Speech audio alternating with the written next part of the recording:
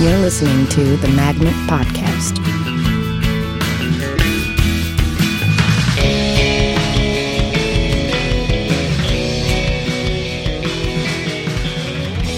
Hello, welcome to the Magnet Theater Podcast. I am your host, Louis Kornfeld. Our guest this afternoon is the amazing Ellie Kemper. Ellie, thank you so much for being here. Thank you for putting the adjective amazing in front of my name. You've earned it. Yes.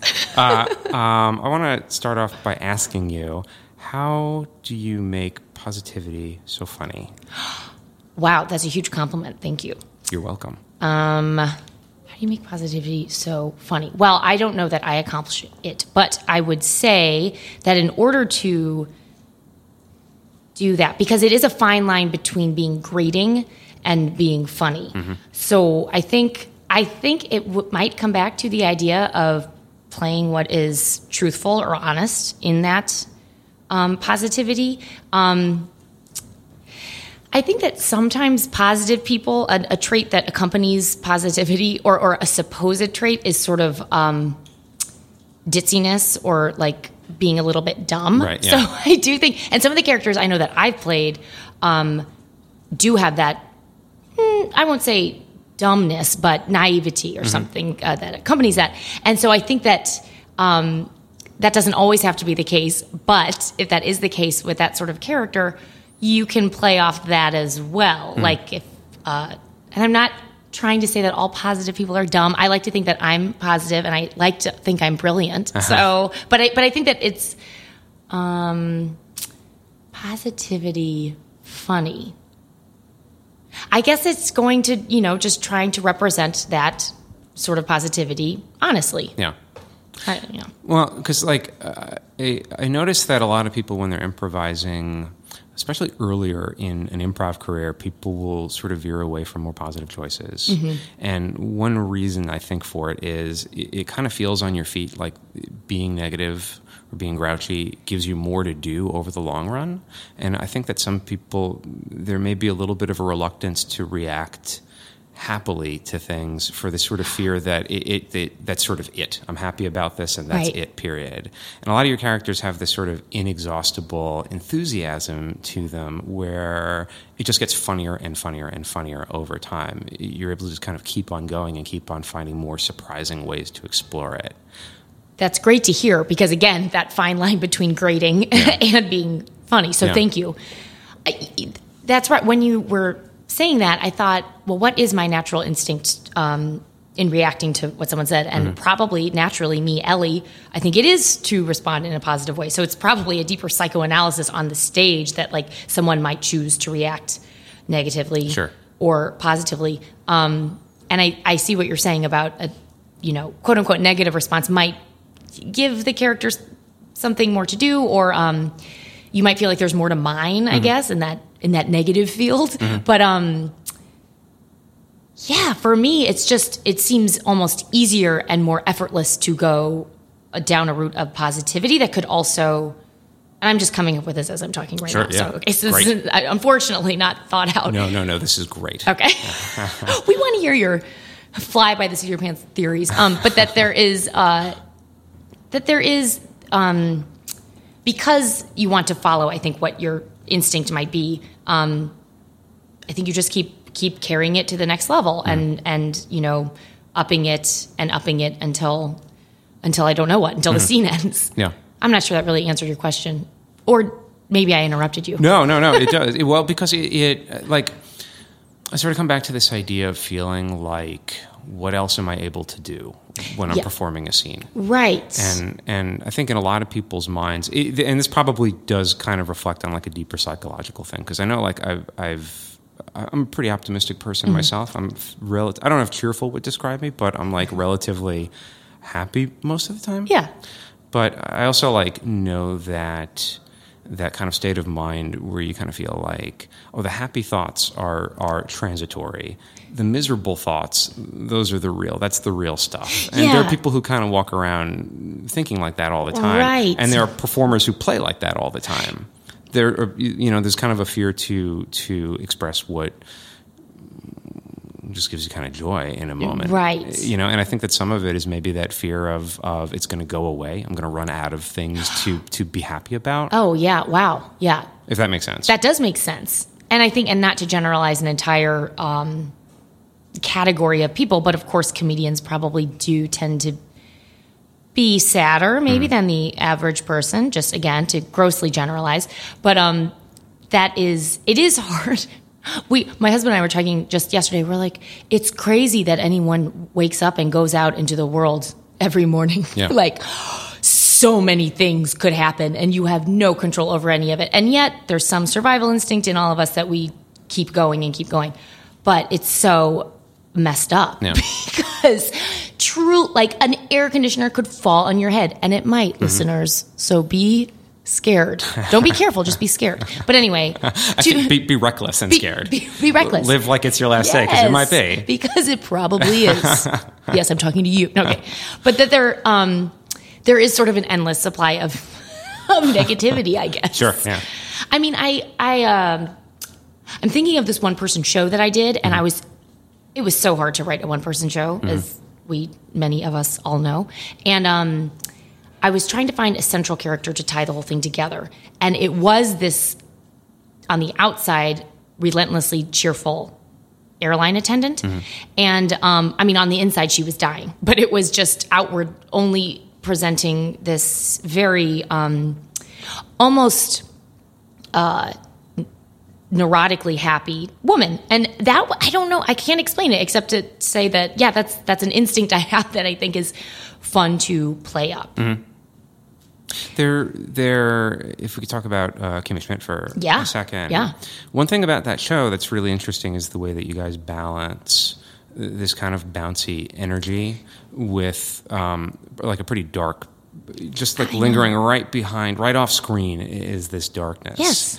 And the character of Kimmy, periodically, you get these glints of a lot of heaviness inside, or a lot of the way that she's coping with this, and the way that you kind of power through and power on. How do you, in building that character, find that balance so that you're able to kind of do right by that character, but still be really funny with it? Right. I think it's such a delicate dance, but it is, because first of all, I should say so much of it is in the writing that it makes our jobs as actors, I think, a little bit easier because of the writing and what they have to say and where the stories are taking them. But especially with such a serious subject as and for those of you who don't know, Kimmy Schmidt was trapped in a bunker for 15 years. She was held captive there by an insane preacher, and then she's released after those 15 years and starts life over in New York. So this is a very serious situation, and this has happened in real life to real women, and it's tragic and horrifying. So how do you make something, not make the incident itself, but make the material that happens afterwards and the experiences that happen after that funny? I guess it's just, on varying degrees, bad things happen to everyone, and people don't just spend their lives weeping over it. They continue to move forward. So I think that there are these flashes of, I guess, sort of horror and angst and things that come up in Kimmy's experience and the experience of those around her. And you're absolutely right, because it's a quote-unquote sitcom, but there's this background of, was she sexually molested by a insane man for years upon years? And so I think that it doesn't even shy away from that question. I think that it's addressed in the first episode, even. And it kind of suggests it a lot throughout the show. Absolutely. Very, very delicately. But But the suggestion is put there all the time, and then it's usually cut away from immediately. Absolutely. In a way that if you're not paying attention, or if you're a child, it might go over your head. But I agree, there's glimpses of it throughout the show. And I think that it's just a matter of combining those real and unfortunate elements of life with an optimism that luckily this character possesses, but that might be necessary and vital in order to make one's way through life. That you can't just shut out everything bad that's happened. You have to this will sound like I'm trying to be a poet, but you have to weave it into your experience. Right. So, and that's a tricky thing on a sitcom that was supposed to be for NBC and is now on Netflix. It's no small task, and I think most of it is in the writing. Yeah. There's one line, you're talking to Jane Krakowski, and you say in one of the episodes, "You're stronger than you think." And this kind of summarizes the entire show and kind of summarizes the strength of that character. Yeah. And it got me thinking about just generally what makes something funny when you're performing on stage. What makes one character funny and one character sad? When you're not just playing just one game to a character, but you're playing in a context where you have a little bit of dimension, a little bit of room to kind of to breathe. Right. And you add elements from real life that maybe weigh a person down a little bit. What makes one not entertaining to watch and one really entertaining to watch? And I was thinking about that thing of like, there's a strength. If you look at like really great comedians, even like Groucho Marx has it. Even a character like that where he's mean to everybody. But there's like a strength behind that meanness. Right. There's something about this like comic personality of like endurance somehow. There's something about the ability to carry on and to like, like you said, to weave it into your life experience and keep on going. Right. That seems to make the difference between a character that you feel bad for or bad about, right, versus a character that you experience their depth and their dimension, but you're happier for having watched their story. Does that make sense? Yeah, it does make sense. And I wonder, I'm thinking about this too as you're bringing it up. Like, I wonder if that has to do with, in a, well, it doesn't have to be a live show. It can be in a movie or on a TV show, that the audience maybe feels safe with that person. Right. Yeah. That they're not going to, they have faith in that person's strength. Yes. So I'm not sure that necessarily always translates to being funny, I guess. I mean, but I do think most of, I'm sure there are many exceptions that I'm not thinking of at the moment, but a lot of funny people or funny characters are very confident. And so that's why I love nothing more than just a very confident, ignorant person, right? I mean, that's so funny just to be so bold in your declarations, and yet they're just founded on, idiocy. Yeah. And I am searching for weak characters that I've seen, and it's hard to come up with them. And I think in an improv scene, well, I guess you could be, diminutive or weak in a scene, but it has to be balanced out by someone who isn't. Yeah. I guess. This isn't a fully formed thought, so it would be hard to apply it in every case. Yeah. But there is something to that idea that having faith in a character's strength, to me, it at least sets the stage for a funny experience instead of a why am I watching this experience? Right. It's that little bit of faith that gives you permission to enjoy what you're watching, right, instead of feeling like you're being manipulated by it somehow, or. And I wonder if also it might come across that the performer isn't comfortable. I don't know. Sure, yeah. But there is, I don't know about you, but when I'm watching something live, I feel uncomfortable if it is coming across that the performer doesn't feel safe himself or herself out there. Yeah. So I wonder if that has something to do with it too. Yeah. And it could absolutely be faking confidence, but as long as there's some sort of strength out there, I think everyone feels more at ease. Yeah, when you feel that confidence and that sense of relaxation from somebody. Right, which is why we were talking about Christina Gausses earlier. We're doing a 2-person show later on this evening, and that's why I just adore and treasure improvising with her, because it doesn't matter what I do. Like, I know that she's going to take care of me. And she's so, I don't know if she feels confident. She gives me the impression she is the most confident person out there, and nothing can go wrong because she's, there. She's like my protective father. I don't know. But you just feel so safe with a performer like that. Yeah. Christina has the ability when you're playing with her to kind of everything else is excluded from her field of vision except for you. Yep. And every single thing that you say or do is the most important, most urgent thing on the planet. Yes. And it has this ability to make you feel real up there. Yeah. You know? Yeah.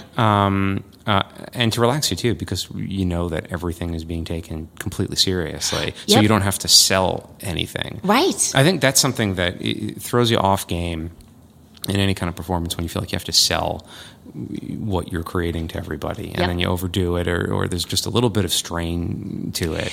And I've done that in scenes many times, and I can feel myself doing it, and I think, how can I stop doing this right now? I'm trying to sell myself on the idea, and it's not working. Yeah. And that's, again, with someone like Christina, it's so solvable by just making eye contact with your scene partner, and she, whose eye contact is off the charts, where she just like you said, locks in. She's very intense. She's very intense in the very best way, because it is absolutely true. There's nothing else but you and what's going on in that moment. Yeah, we've had silence. We recently did a silent scene. Just we were dancing. You had to be there, but you usually have to be there for the description of an improv scene. But we were just looking at each other. That was all. It sounds silly, but there's so much there, because not everyone really locks in like that. Yeah. There's also like a really special feeling when you're playing with somebody like that, where, at least for me, that idea of like just respond to the last thing that was done. That's all you got to do is listen and respond to that last thing, and you're fine.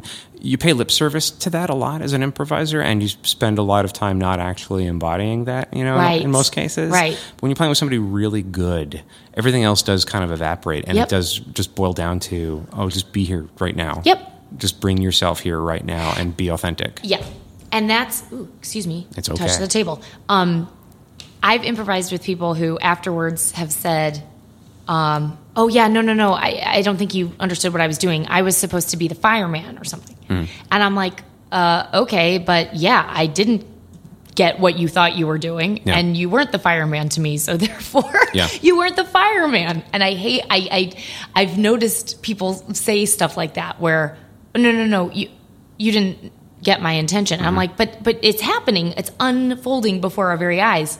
So it doesn't matter what you thought, it's what's actually happening. Totally. And there's no problem with her doing that. Yeah. Because she always just, like you said, reacts to the last thing that was said and is just very present. Yeah. I want to talk about relaxation for a second. Great. Help me. Do you have tips? Bend over and shake your arms for a minute. Does that help? It does a little bit, yeah. I read it in Michael Caine's book. It's pretty good. Well, he must. He knows. He probably does. He's a very relaxed man. Yes. I'm curious because like everybody improvising, copes with that stress of being too tense during a scene, or that stress of who's in the audience tonight, or that stress of who am I performing with, or that stress of am I good enough, or all that stuff.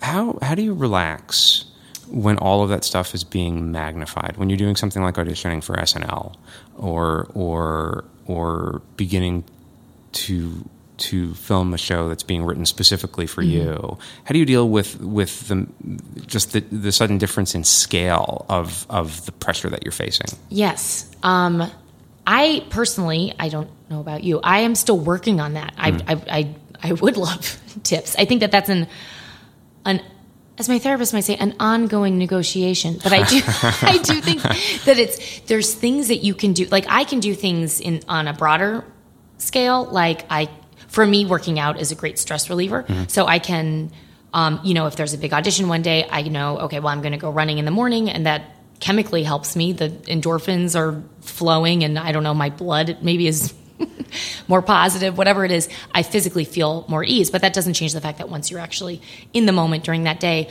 well, what do you do when you're, backstage before a big show? How do you get yourself to be in a state where you can perform? And I do think so much of that is breathing.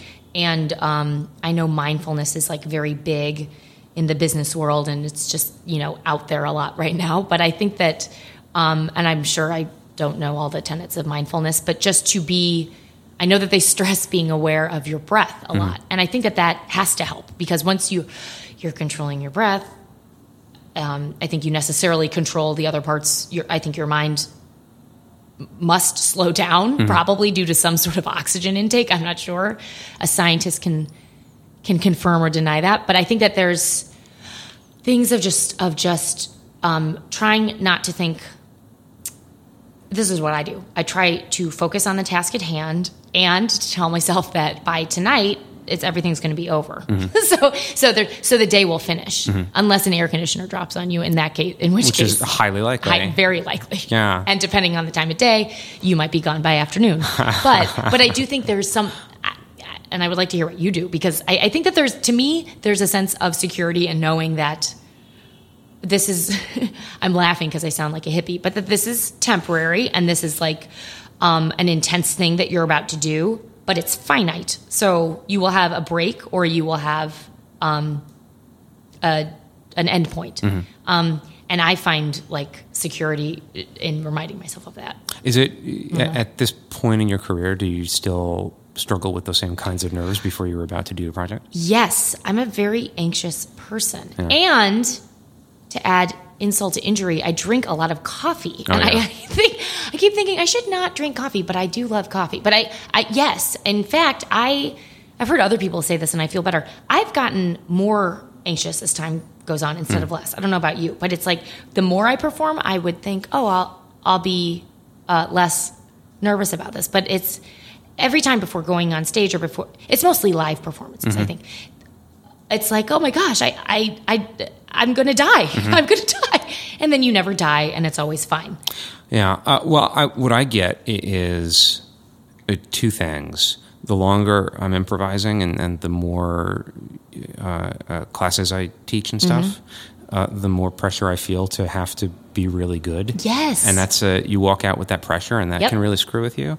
I also find myself more and more, the longer I'm improvising, watching other people improvise and thinking, I don't know how they do that. Right. Do you ever feel that way? I go blank. It's like I don't remember how to improvise. I don't know. I'm comforted to hear you say that.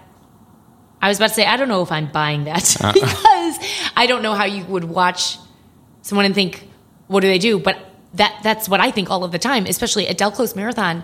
When I was watching some of these groups, I was like, what? Yeah. How do they...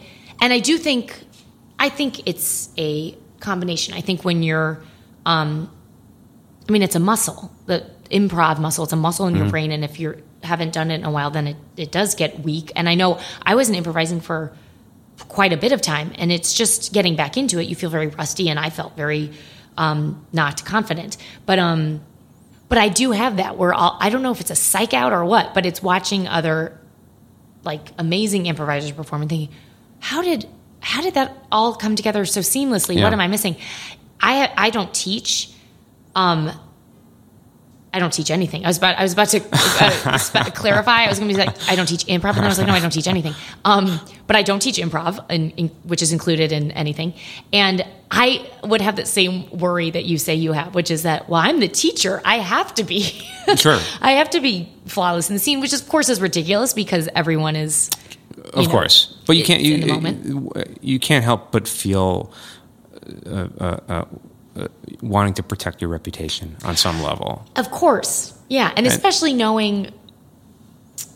I was going to say, if you're a teacher, knowing that your students are watching, or whatever, but whatever it is, there is, and that sort of stinks that there has to be an awareness of your reputation because you really shouldn't be thinking about any of that. But it's hard to not let those thoughts seep. It's part of the kind of like interesting heroic challenge. I remember reading somewhere Del Close saying that if there weren't really big challenges, then there wouldn't be real heroes. Yeah, and there is something to that of you kind of feel that sense of pride when you walk away from a really good show. Yeah, part of that pride is that feeling of accomplishment that comes from having faced your own uncertainties and come through. Mm-hmm. So like there is that element where like it keeps it kind of sharp and makes you kind of face it. Absolutely. What is it for you being famous? Has that changed what it's like to improvise in front of a live audience? Well, famous is famous is such a strange adjective because you don't know if it's. I wasn't sure if I should have used that word. I don't know if that's an insulting word to use or not. No, but you're famous. Well, if you're recognizable because people have seen your face on television. Sure. But I know famous is such a strange word because it's like, are you supposed to say thank you or no, I'm not? Right. But if you say no, I'm not, then you're considering it as a compliment, which it might not be a compliment. Whatever it is. It is a compliment. Once you're recognizable, I'll use the word recognizable. Yeah. I do think that I have noticed this. I've noticed it in people that I've watched, and I've noticed it as I've been on television, that audiences will laugh at things that aren't really that funny because they're so, and I've done this, you're so excited to see someone you recognize from television movies that you just want to laugh. It's almost like you want to get your money's worth, or you're just so excited to see that person. I'm not saying that's what happens with me. Not that I'm not saying they're excited to see me, but I've noticed that I'll make a move or say something, and I'm like, I know that in my heart that was not a funny thing to say, or not a good move for the scene, but people will like laugh more, and I think that's a risk where you would risk becoming lazy from that. Sure. Just if you're just looking for laughs, that would you can get them easily. Yeah, and anyone can. I mean, you can take off your pants and get a laugh depending on what's underneath. But I think that's not smart improv. I would say that's something that I have noticed. Yeah. So especially because I really started improvising a lot more this past winter. I had not been improvising for some time, like I said, and I was so rusty, so rusty, and I knew that. But then we were doing shows, and they were like, people were enjoying them. But I think it's possible to enjoy a show from an audience standpoint without it being a technically good show. And so you're probably the same way. Like, you don't necessarily feel that good after that show. Sure. Yeah. So, yeah. Did I? Yes. Was that? Yes, an it answer? was. It was. Weirdly enough, this is going to sound like a really shitty thing to say, but go for it. My favorite shows, weirdly enough, are the ones that I walk away from knowing that was really good improv, and having an audience that seemed kind of lukewarm about it. In a weird way, it Why almost does that sound shitty? Well, because I don't know. I don't know. Oh, if you're supposed to be doing it for the audience? Yeah. But it's almost like having like an ugly baby or something. It's like, well, it's my baby. I'm sorry. I love this baby. Yeah. And it's not just like, I'm not talking about like a self-indulgent show either. I'm talking about where this is not the right crowd for this one, but that this was a really good piece of improv. I absolutely relate to that and agree with it, I think. And it's I'm trying to think because sometimes, and I don't know what the intent should be, but people who are in the know with improv probably did enjoy that show. And a lot of times people are checking out a show for the first time or don't really know what improv is, and it might not click with them. Yeah. So, are you supposed to put on an entertaining show? Or are you supposed to put on a technically good show? I also feel better, I think, with most things if you know that you personally checked off all the to-dos on your list rather than this was pleasing to the to a viewer. It's just that feeling that that like, oh, that came from the right place. That came out of where it's supposed to come out of. And similarly, you don't feel so great when like, oh, I have you ever, maybe this has never happened to you, I can like feel myself making a cheap joke sometimes. Totally. And I'm helpless to stop myself. Totally. Like, stop it. Don't say it. Yeah. My throat does an interesting thing when that starts to happen. I can feel my throat tighten right before it happens. Oh, no. And there's like this weird tightness, and it's like... It feels so shitty because that you're in like that moment where by making the less cliched choice, you're about to go into a much more frightening place. Right. And you feel your muscles tense up, and you feel this part of your brain take over and take you back to the safe place where you're doing this joke that is going to work. But as soon as you say it, you feel like you just sold out the entire thing. And I don't know why we're unable to stop ourselves in that moment. Yeah. But I'll tell you what, the other thing is I'm probably just imagining it, but I always feel I can see in my fellow improvisers' eyes, like, tisk. I know what you mean. Yeah, like, I know why what you mean. did you do that? Yeah. So that's probably good. It's why people feel guilt, because guilt is a good thing. Well, you shouldn't do those things. It keeps you honest. Mm-hmm. I have one more question before we have to end. It may not even be a question. That went by so fast. It's super fast, I know. Really I hope fast. I didn't talk too much. No, if anything, I would say not enough. Not enough. Okay, more. As much as I can say. As much as you can say. For the next 30 seconds, please.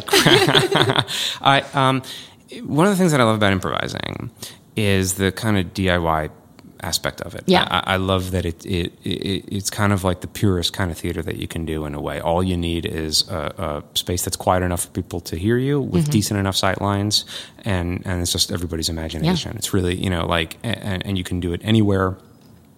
And there's something very like leveling about being in an improv room. There's something very kind of democratic about it in a way.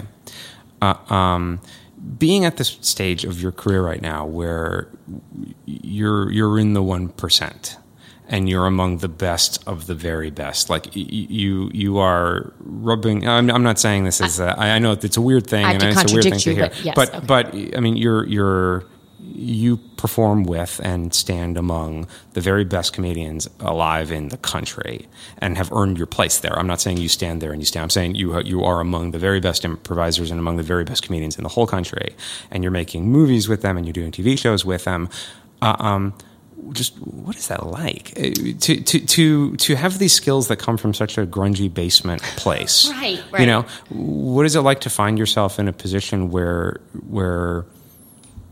you can kind of do what you want with the very best people around? Is that something that you're really conscious of at all? Is it something you don't think about? First of all, I have to thank you because that's an enormous compliment. The other thing I will say is that so many of these people who are in a 1% of... 1% is such a shitty thing to say. I don't mean it to tie in with the evil 1%. I mean it to tie in with like the people. Some of them are in that too.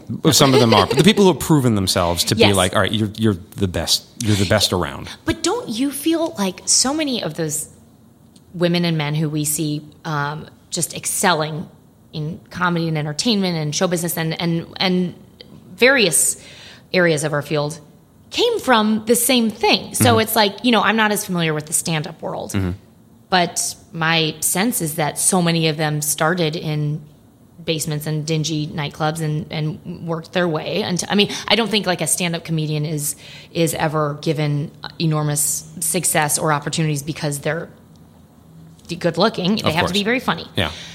So you have to earn your way there. And I think similarly with improv, or some of the work, called upon by SNL, impressions, you have to, nobody just like, your dad can't get you a job there. You have to earn your way there. So I think that all of these people who we see on television, in movies, who we consider to be the funniest, I was going to say the funniest people. There's many funny people who don't do comedy, but the funniest in our field, I feel like don't you feel like you get them? Like we came from a similar background. So in that way, I guess what I'm trying to say is that it doesn't ever feel strange to be improvising or performing or doing something with anyone in our community, because we're all part of this community. I don't mean to sound like Susie Sunshine, but we are, right? I mean, don't you feel like when look at Amy Poehler, like she has I think a relatable experience to anyone in the improv world. Yeah, and she's still a very accessible person, even for being the best of the best. Oh, she's still totally accessible. Was performing in every show at Del Close. Yeah, Christine and I were backstage, and she came and had her two boys with her, and Christine and I looked at each other. We were like, "How is she so cool?" Yeah, she was just so cool. But I think that I don't know. I haven't met an obnoxious. I've never worked with someone obnoxious, is what I'll say. So I feel like these people who are at the top of their fields are there because they worked hard. They're very good at what they do, and people like to work with them. I've taken the answer in a sort of roundabout way. It's a good answer. I think. Well, don't you think that it's? I don't know. I don't mean that we're all friends, but don't you feel like you get that person? Yeah. Yeah. We don't have time to explore this, but there are people who are really successful who you get the feel off of them like somehow they have found themselves, and their success goes hand in hand. It's like a snake swallowing its tail. You don't know if they're successful because they found themselves, or they found themselves because they're successful. Right. But somehow it's almost like seeing someone who's kind of realized themselves. Yeah. And then you see certain other people who are very successful, and there's something kind of imposterish about it. There's something kind of there's a jagged edge to them that gives you a sense that you're not really succeeding. You're a person in need right now of something. I might not be good at many things, but I feel like I'm very good at sniffing that out if someone is comfortable. It's basically, I think it comes down to being comfortable in your own skin or not. Yeah. Right? And so any hugely successful person is going to be either secure or insecure. And I feel like you can gauge that pretty quickly. Yeah. Well, Ellie Kemper, this has been far too short a conversation. Well, thank you so much for having me. You are one of the people who are successful who, I have to say, brighten the room when you come into it. You're one of the good guys, Ellie Kemper. Thank you so much for being here and talking today. Right back at you. Thank you so much for having me. You have the same effect on people. Oh. I see. I didn't sniff out any insecurity. Did you guys hear that? Wow, that was great. On the record. Ellie Kemper, thank you very much. Thank you. And thank you guys for listening. This has been the Magnet Theater Podcast. A huge thank you to our producer, Evan Ford Barton, to our engineer, Michael Grant Goldberg, to our executive producer, Ed Herbstman, and to you guys for listening. Once again, thank you, Ellie Kemper. Thank you, guys. Bye, everyone. Bye. Bye. Watch the air conditioners. You've been listening to the Magnet Podcast.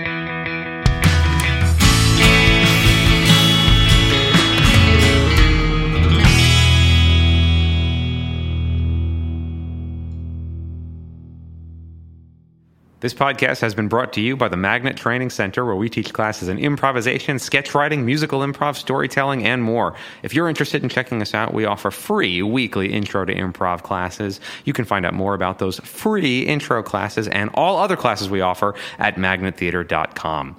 Our podcast is available on SoundCloud, Stitcher, and iTunes. And if you've enjoyed this episode, please head over to iTunes and give us a positive rating. We appreciate the support. Also, be sure to check out the Magnet Theater for top-notch comedy shows 7 nights a week. All information regarding classes and shows can be found at magnettheater.com.